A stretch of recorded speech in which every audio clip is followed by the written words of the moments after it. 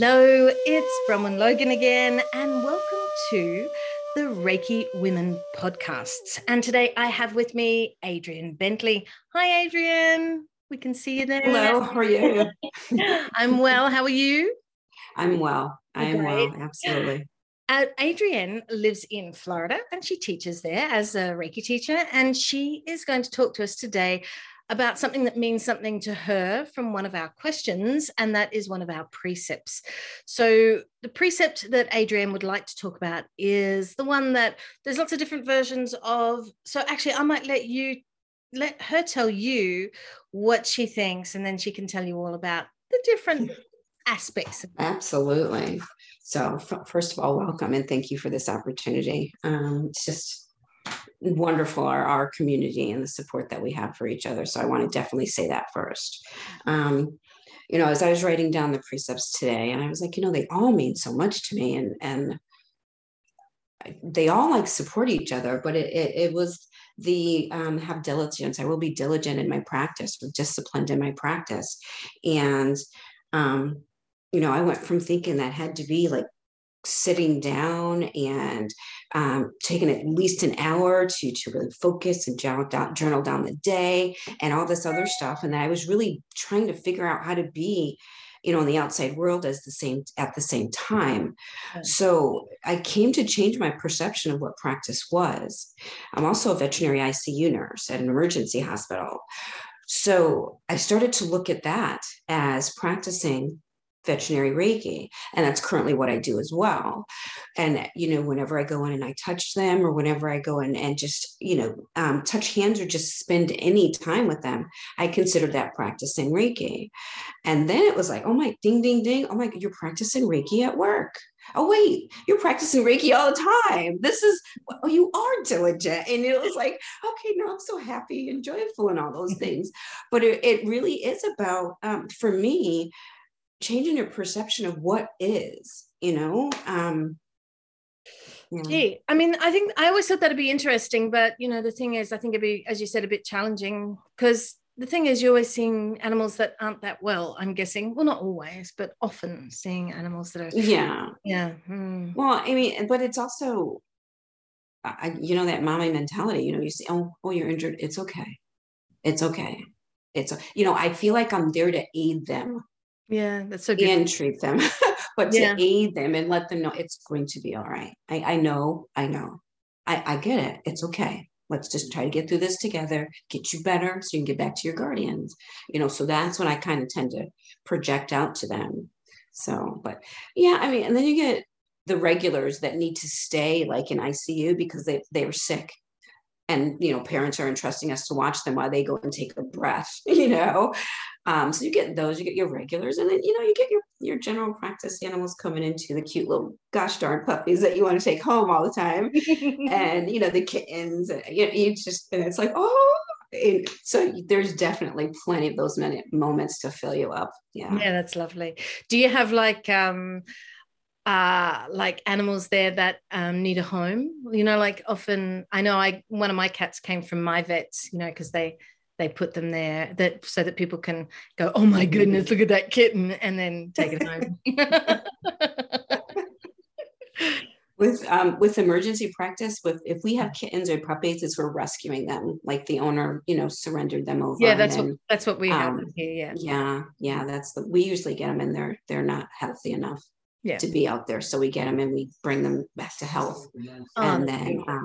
And then we sometimes work specifically with direct rescues that we know. We're like, okay, it's ready, here you go. And then sometimes it's word of mouth. If you're looking for an animal, you need to really make friends with a veterinary nurse. Yeah. And she'll help you find the perfect one. Perfect animal. That sounds so beautiful. So I try to just change the perception of everything and consider every experience, every moment as me having the possibility of practicing my practice and being diligent and projecting that outward. Yeah, no, I love that.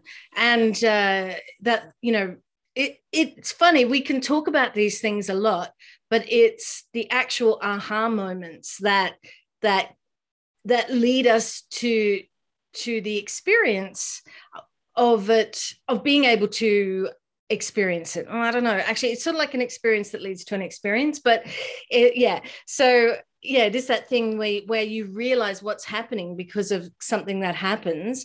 And then you're like, oh, that's what that meant. That's really beautiful. Like I didn't understand it at first. It was a different language, but oh yeah. It is interesting. I mean, I really love that thing of the idea of us always doing our practice, and no matter what. I mean, what is work? It might be washing the dishes, but it might be brushing my teeth. It might be, talking to my boss. It might be, it's a whole bunch of different things. And really, these things are just life. And if we're trying to compartmentalize these things all the time, that doesn't work so well for us, I think. But to have that understanding that everything that we're doing is work, if you like. But work, I think we've got, what the issue is there? That work has, that word has a bit of a, oh, it's so hard. It's painful. It's taking you away from enjoyment, Yeah, I get you. Almost like you want to substitute the word create for work. I'm going to create today. I like that. Let's create. We're creating. Yeah. That's such a great idea, right? And because it's like our brains get sort of stuck, and it's like work, and it has this sort of like strange feeling to it that it's not going to be pleasurable in any sense. And I always say, look, I enjoy my work, the official work, and but I've had people say to me, look, there's a lot of people out there who hate their work. So I guess, right, yeah. Yeah, I working with the animals, love my job. There are definitely times of challenge, when you're dealing with critters that don't feel well, and then you're touching them and trying to figure out what's wrong with them. They don't always respond nicely. And then I also am a swim coach as well, and I work with high school and middle-aged kids, and even then, this current generation, they know about megahertz, they know about frequencies. I'm like, yes. And so even working with them, I absolutely love it, because I love to see when it triggers for them, and it's like almost a breath of fresh. It is a breath of fresh air when I see that, they grasp and they know that it's within themselves. Yeah, that's to right. be disciplined, or to be, diligent, or to be happy, or to be angry. Yeah. So that's the part that is enjoyable for me as well. So I guess I like my job. That is really beautiful. Yeah, absolutely. But I mean, yeah, this idea, I'm gonna take that away. This idea of changing work to create. That's a fabulous idea. Thank you so much for that. Well, thank you for today, and thank you for telling us all those wonderful things about yourself as well, and for adding your voice to Reiki Women Everywhere. And yeah, I really appreciate your thoughts on that. Thank you, Adrienne.